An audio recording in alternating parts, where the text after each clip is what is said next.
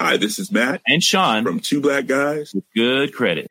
From a local business to a global corporation. Partnering with Bank of America gives your operation access to exclusive digital tools, award-winning insights, and business solutions so powerful you'll make every move matter. Visit bankofamerica.com/banking for business to learn more.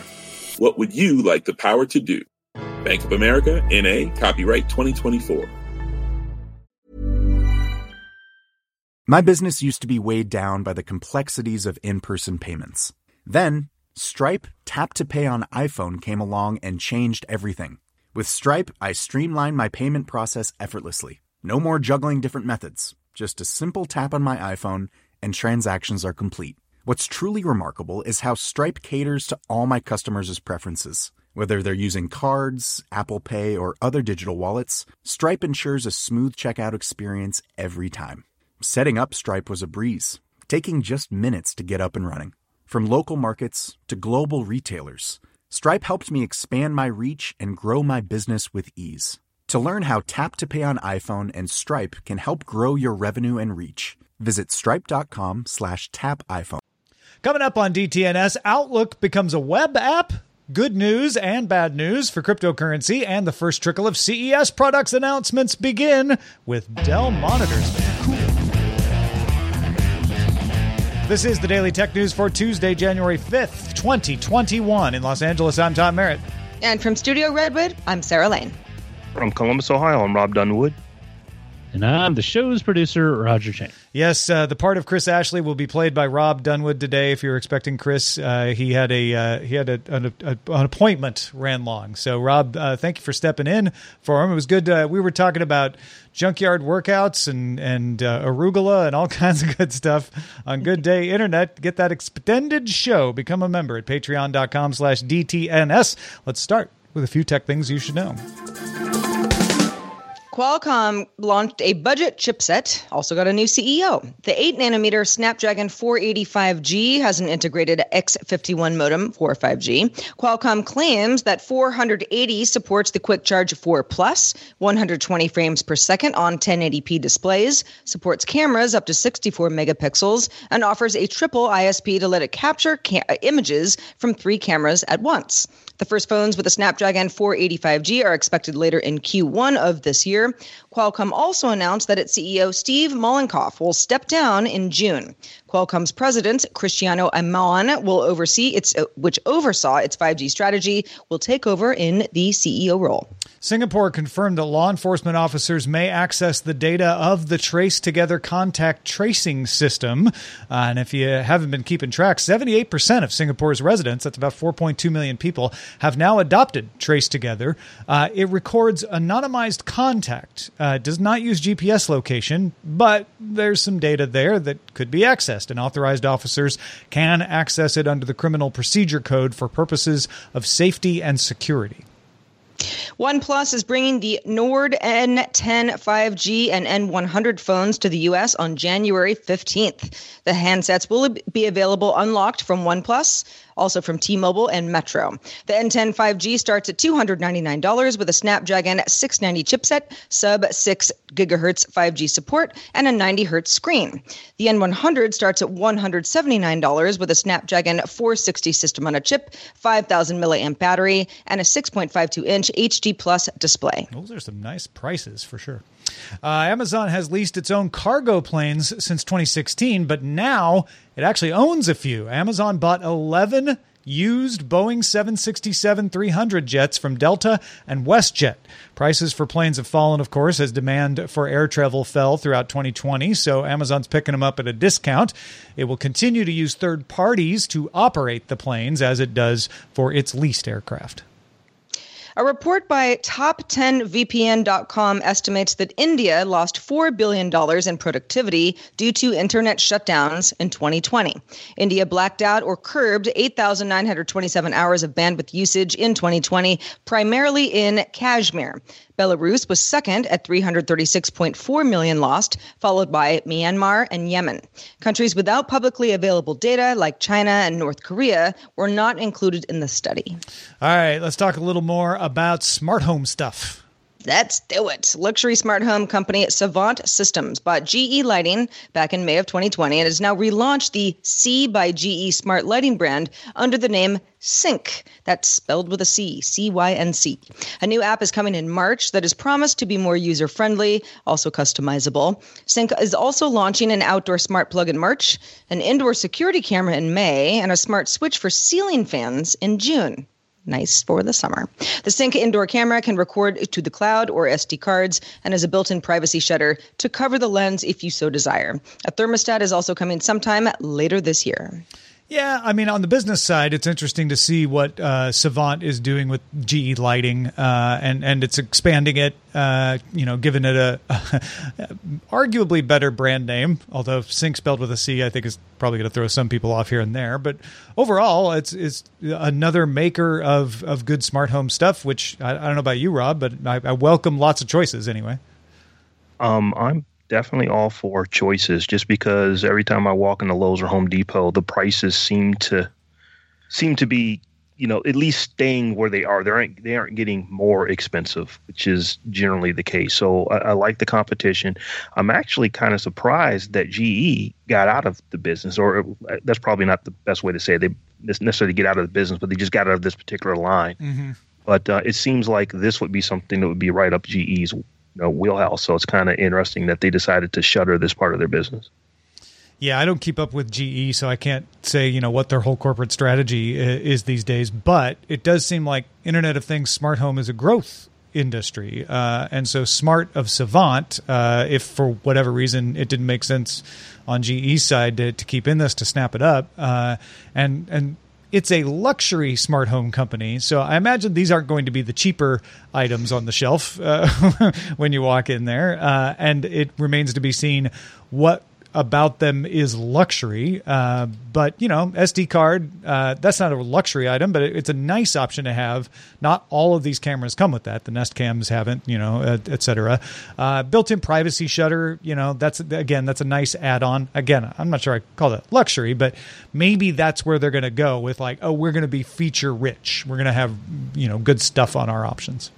Yeah, I mean, to your point, Rob, I think that having more choice, especially when you're walking into some of the stores that have a lot of choices already, this luxury brand is, sure, maybe a few more bells and whistles, but it also helps keep the prices down for the category in general, because people do have lots of choices.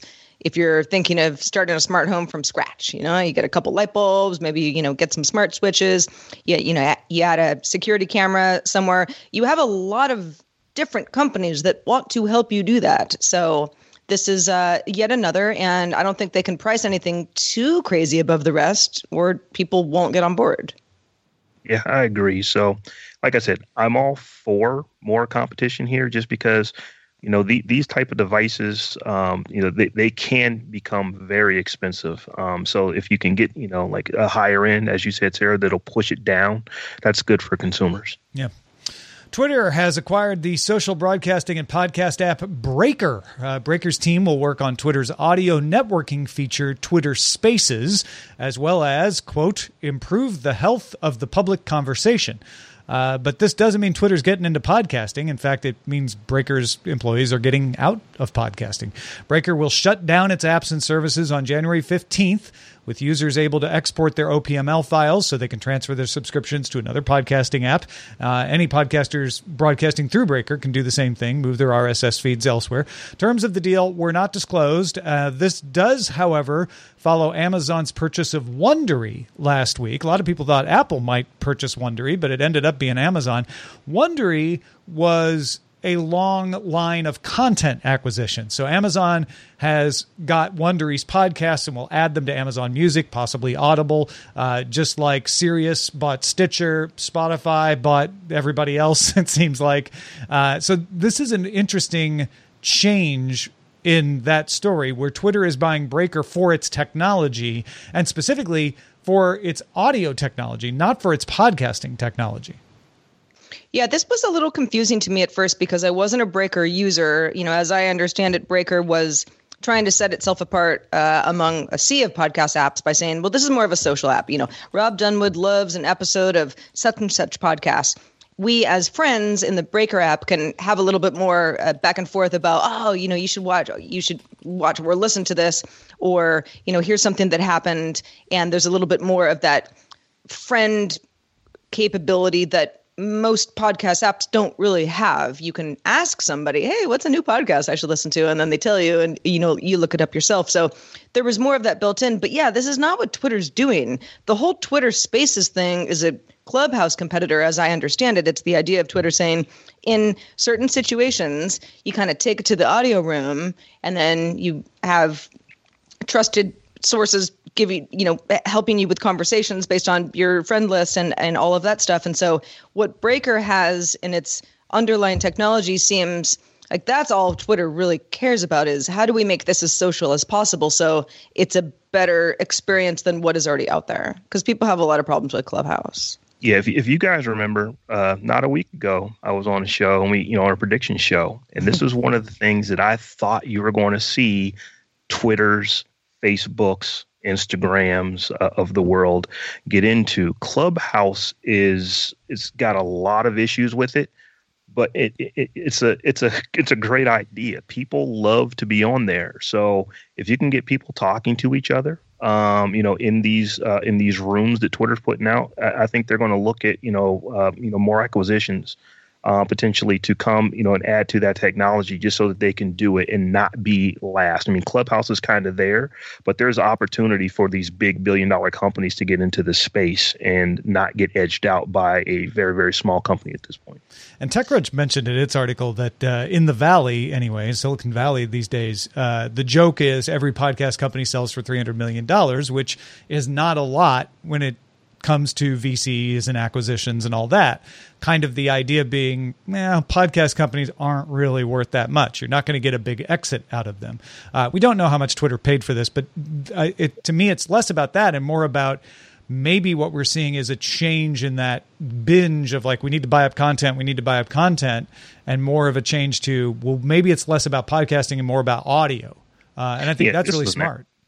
Yeah, I think this is an acqui-hire as much as anything. The folks at Breaker, they know what they're doing as far as making things sound good, and compressing stuff, and still having decent quality, which is what a platform like a Clubhouse or what Twitter is doing. They're going to have to do something with that. So it makes sense that they would buy a company like this. Yeah, absolutely. Well, according to a leaked test build obtained by Windows Central, Microsoft is building a new Outlook app to replace the built-in mail and calendar apps on Windows 10, as well as the macOS client and Outlook web access versions.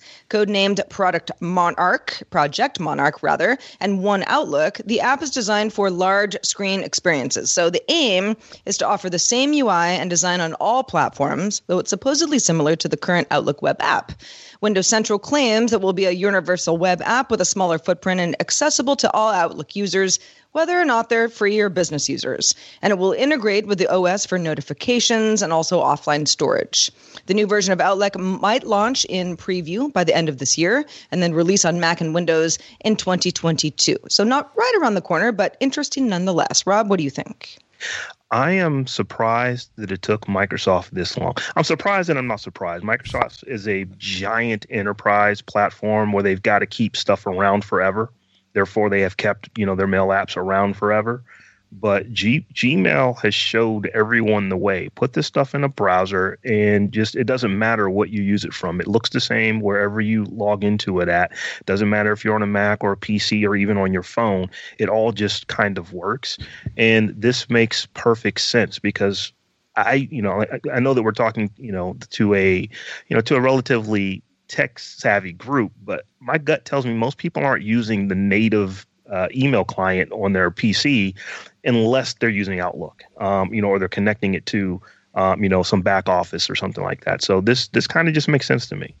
Yeah, I have a little of that feeling that the seniors have when the freshmen come in, where I'm like, man, I had to use Entourage on the Mac back in the day. And we had Outlook was just this behemoth of a program on Windows.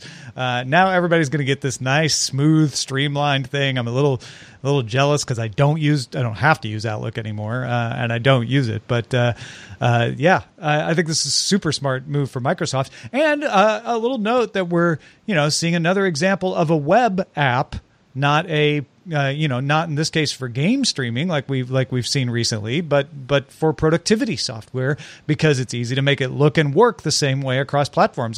I hope this is the earliest beginning of a trend there. Hey, folks, what do you want to hear us talk about on the show? One way to let us know is our subreddit. You can submit stories and vote on them there. dailytechnewsshow.reddit.com. Hi, this is Matt And Sean from Two Black Guys with Good Credit. If you own or operate a business, whether it's a local operation or a global corporation, partnering with Bank of America could be your smartest move. By teaming with Bank of America, you'll enjoy exclusive digital tools, award-winning insights, and business solutions so powerful you'll make every move matter. Position your business to capitalize on opportunity in a moment's notice. Visit bankofamerica.com/banking for business to learn more. What would you like the power to do? Bank of America, N.A., copyright 2024. My business used to be weighed down by the complexities of in-person payments. Then, Stripe Tap to Pay on iPhone came along and changed everything. With Stripe, I streamlined my payment process effortlessly. No more juggling different methods. Just a simple tap on my iPhone and transactions are complete. What's truly remarkable is how Stripe caters to all my customers' preferences. Whether they're using cards, Apple Pay, or other digital wallets, Stripe ensures a smooth checkout experience every time. Setting up Stripe was a breeze, taking just minutes to get up and running. From local markets to global retailers, Stripe helped me expand my reach and grow my business with ease. To learn how Tap to Pay on iPhone and Stripe can help grow your revenue and reach, visit stripe.com/tapiphone. The Claude 3 model family from Anthropic is your one-stop shop for enterprise AI. With models at every point on the price-performance curve, you no longer have to make trade-offs between intelligence, speed, and cost.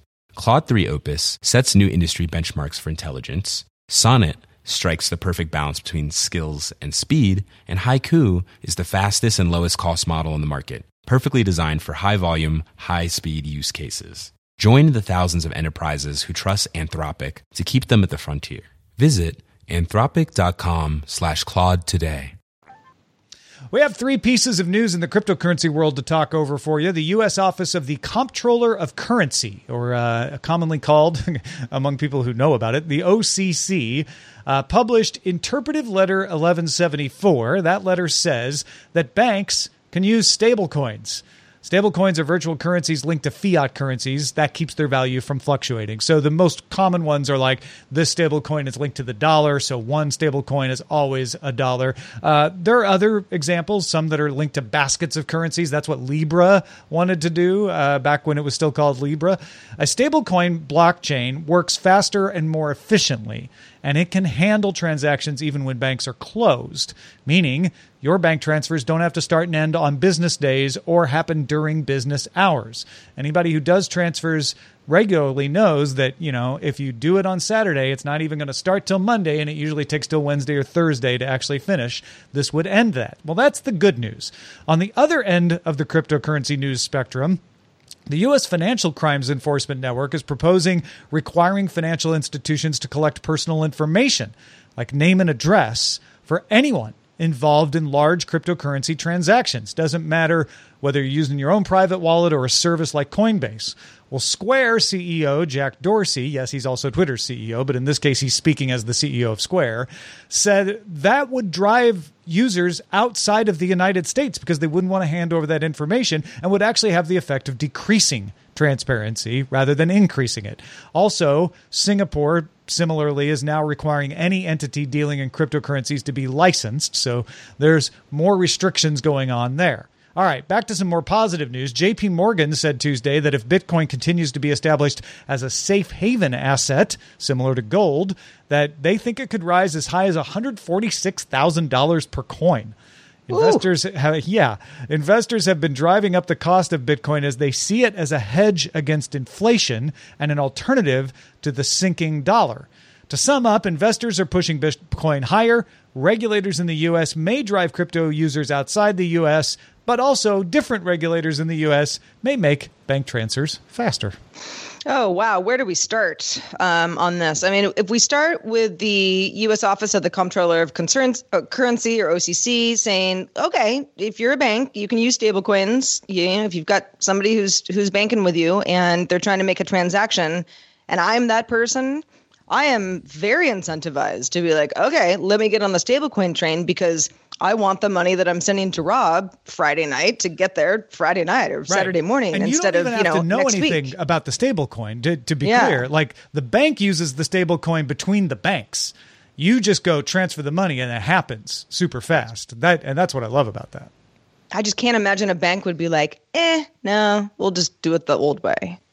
No, I think the banks would like to do this, and I think there was encouragement. And the OCC has been very forward-looking. The OCC back in the day is the one that got internet banking off the ground when there was a lot of concern about the security of internet banking.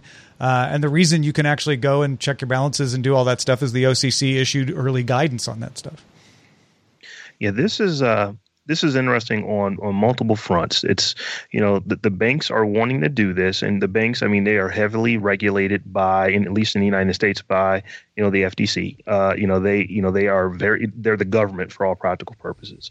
So you have the government is saying, yeah, we need to get into this, but it's still the government. So we're just going to do it in a way that is actually going to hurt us more than help by forcing people or giving people, very good reason to bank outside of the United States by just, with the regulations on how they're thinking they're going to make you register for this stuff. But to me, it is all interesting. It's all long in the tooth for me. They should have been doing this a little while ago. I have been into cryptocurrency now for 8 or 9 years. And it's just, this wave is coming. So, the regulators need to figure out how to get in front of this, or the people developing the technology are going to help them figure it out for them. You're liking that $146,000 possibility. I have no complaints if it hits that. I mean, we'll see. There's a lot of things, and JP Morgan even says there's a lot of reasons why that might not happen, but we think it could. And going to our Twitch chat, BioCow, who works in the banking industry, notes banks move slow. So this instant transfer thing is not going to be showing up next month, maybe not even showing up this year, because they all have to build the system and test it and be, sure that it works securely and all that. But man, I mean, a little peek behind the curtain. I pay myself from Submarine LLC by a bank transfer. And so while Sarah and Roger get paid on the payday, I always forget to set mine up earlier. And so I always get paid 3 days to 5 days later because I'm having to wait for the bank transfer to happen instead of the other way of doing it. Mm-hmm. So I would like this to happen soon as well. On the other side of this, Jack Dorsey and certainly others pushing against this Financial Crimes Enforcement Network proposal to require financial institutions to get personal information from people who are trading some crypto. And maybe those transactions are pretty big. I know a lot of people are going to say, well, this is probably for tax purposes, really, more than anything, so people can't get away with cashing out on a bunch of stuff that the U.S. would like to keep more handle on. But Dorsey's saying, there's privacy issues here. This is the sort of thing where if I request something from Tom and Tom has a Square account and now Tom has to disclose some information that he wasn't supposed to before or didn't have to anyway, then that provides a little bit of a roadblock. And yeah, I can see why people would say, well, hold on a second, I don't have to do this with a U.S. company at all. Yeah, let me just use a wallet organization that's outside the U.S. so I don't have to mess with it. Yeah. All right, we got some products. Let's talk about them. Let's do it. With CES starting a week later than usual. Nobody is there, really, but we're still following it. We've got more runway for early product announcements, and Dell Jumping in now.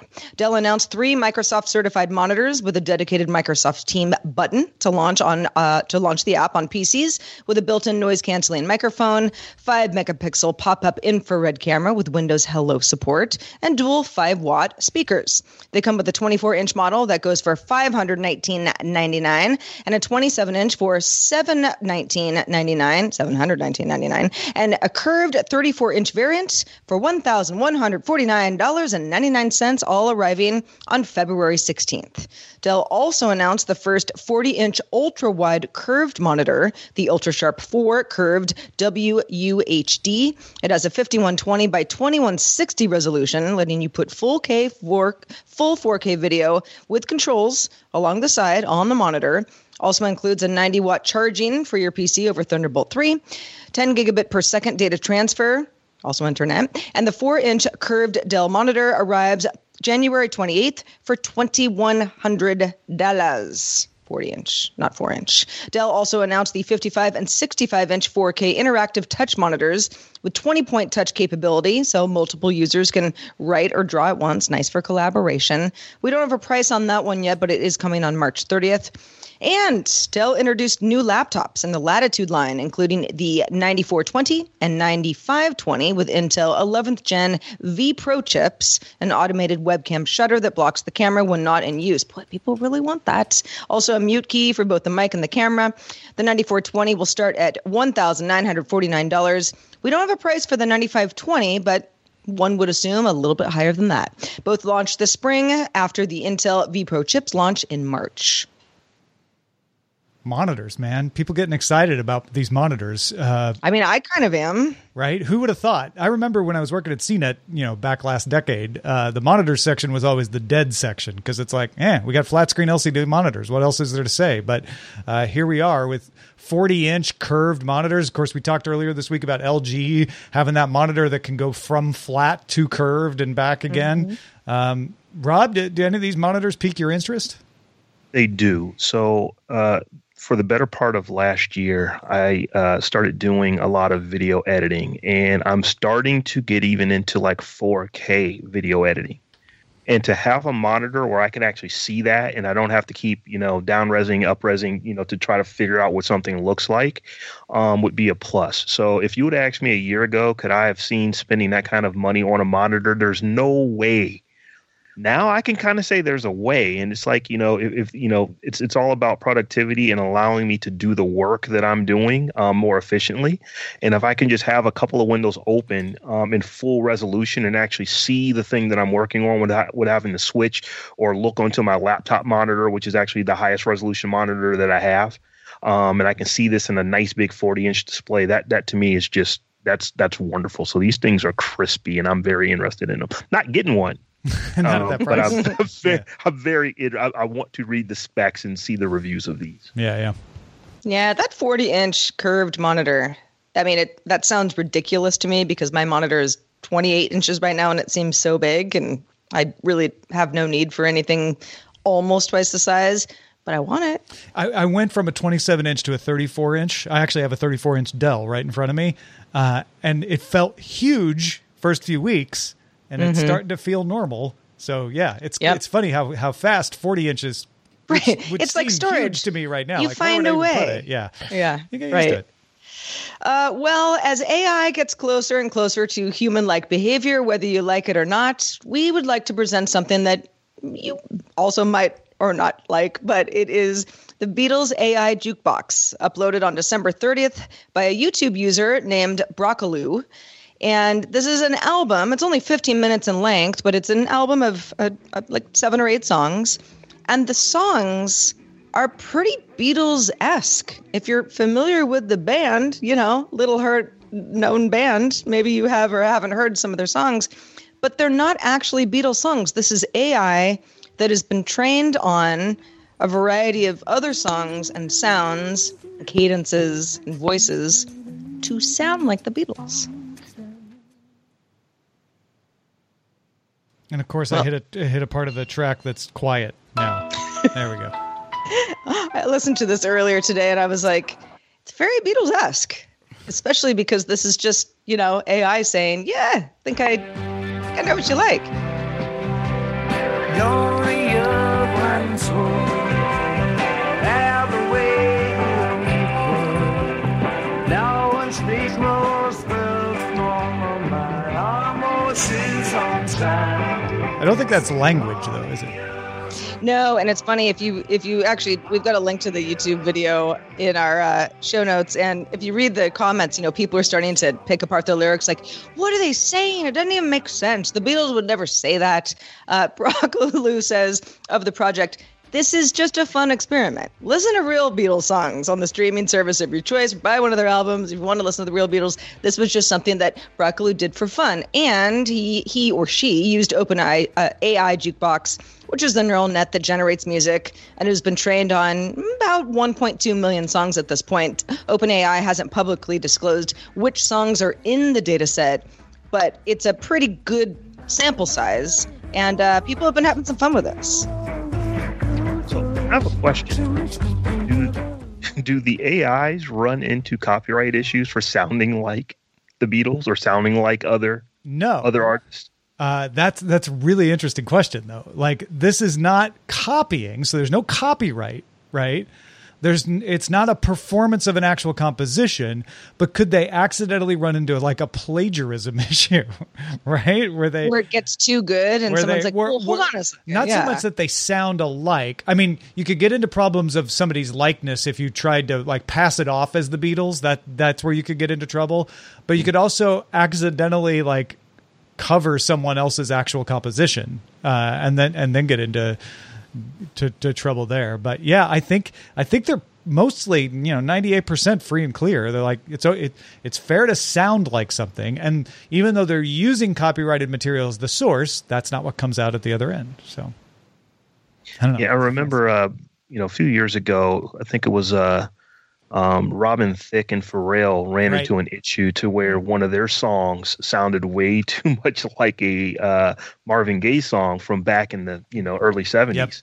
Yep. And they lost that case and had to pay millions and millions of dollars in restitution to the to his family, I believe. But just wondering. Yeah, I think that's why Broccoloo was making a point of saying, look, I'm not trying to pretend I'm the Beatles. Go buy Beatles songs, stream them. Do not, don't at me, bro. This is an experiment, that OpenAI allows all of us to play around with. Yeah. All right, let's check out the mailbag. Let's do it. We had a conversation yesterday with Tim Stevens, our car expert, really, and the idea that, is the public really ready for EVs because they tend to be a little bit pricier, but you also get some rewards. Howard said, I have the Hyundai Kona EV. I've had it for about 18 months. Howard pointed out a couple key points about electric vehicles, especially not to forget that the savings on gas is pretty big. Howard says if you drive a lot, which he used to go to the office, or maybe still does, says he notes he went from $225 a month spending on gas to $30 a month on electric power. He says, when I pay the car off, I still get that savings. He also noted that NEMA, 14 to 50 outlets used for electric dryers, like the dryer in an apartment building, because I was making the point yesterday, is like, as a renter, I can't just like plug my car in wherever. I mean, there just like isn't a plug. I said, well, sometimes a dryer might be located near a parking garage and can be used for level 2 chargers. So you can use the one that you have, or you could ask your landlord to install it. Ask nicely. Maybe you'll get what you want. And then Howard says, finally, regarding longer day trips and the idea that, you need to kind of find a place to charge your car, you're not going to be able to get where you're going. He says he needs to plan one well-timed stop at an EV charger if he's, driving for the day, either at a rest stop, maybe a shopping center with a charger. And he says it's about 5 minutes of planning the day prior or whenever before the trip, but not a big deal. So Howard's pretty happy with his Hyundai Kona EV. Yeah, there's some good points here. I mean, you can actually charge off of a regular 110. It just takes a long time, but there are adapters that let you do that. And so that's a good point to. I still think they're too expensive, even with the gas savings, but that's somebody who doesn't drive $225 worth of gas a month. So, your mileage will literally vary on this. So, but it's a good point is you should calculate that in and see if even if it's more expensive, maybe it will save me some money. Rob, I know you're talking to Rod Simmons on SMR about this all the time. Yeah. So for me, I want to want an EV. I want to want one. I don't quite want one yet, but they're getting close. And this one, actually, looked at it. It's a nice looking car. It is a bit pricey though. So I'm wondering, if you've got to pay that for this, well, you're probably just going to get a Tesla. So we'll see. Yeah. Well, if you have thoughts on anything we talk about in the show, anything that you want us to talk about in the show, or anything in between, feedback@dailytechnewsshow.com is where to send those emails. Thank you in advance to everybody who does on a daily basis. You help make our show better than ever. We also want to shout out patrons at our master and grandmaster levels. Today they include Carmine Bailey, Eric Holm, and, who's this? Linnell Lane? I wonder if she's related to me. I wonder if she's your mother. I wonder also, I don't know. Maybe I'll, do some research and find out. It's my mom, everybody. Linnell is now a master or grandmaster level. Yay. Thank you, patrons, all the patrons. Also, thanks to Rob Dunwood for being with us today. Rob, I know you're busy with SMR Podcast. It's a great podcast, one of my favorites. What else is going on in your world? Well, I'm not ready to announce the name of it yet, but I do have a new show coming out sometime in Q1 this year. So I'm going to be working on a brand new show, and you can always get me over at SMR Podcast as well. Excellent. I'm very excited. Hey, folks, would you like a DTNS hat, a hoodie, a mask, a mouse pad? We have all that and much more at the DTNS store. Go check it out, dailytechnewsshow.com/store. You can also get some special exclusive merch at certain of the higher levels of our Patreon, dailytechnewsshow.com/Patreon. We are live Monday through Friday, 4:30 p.m. Eastern. That's 21:30 UTC. Find out more at dailytechnewsshow.com/live, and we will be back tomorrow. We're going to do it all again with Scott Johnson. Talk to you then.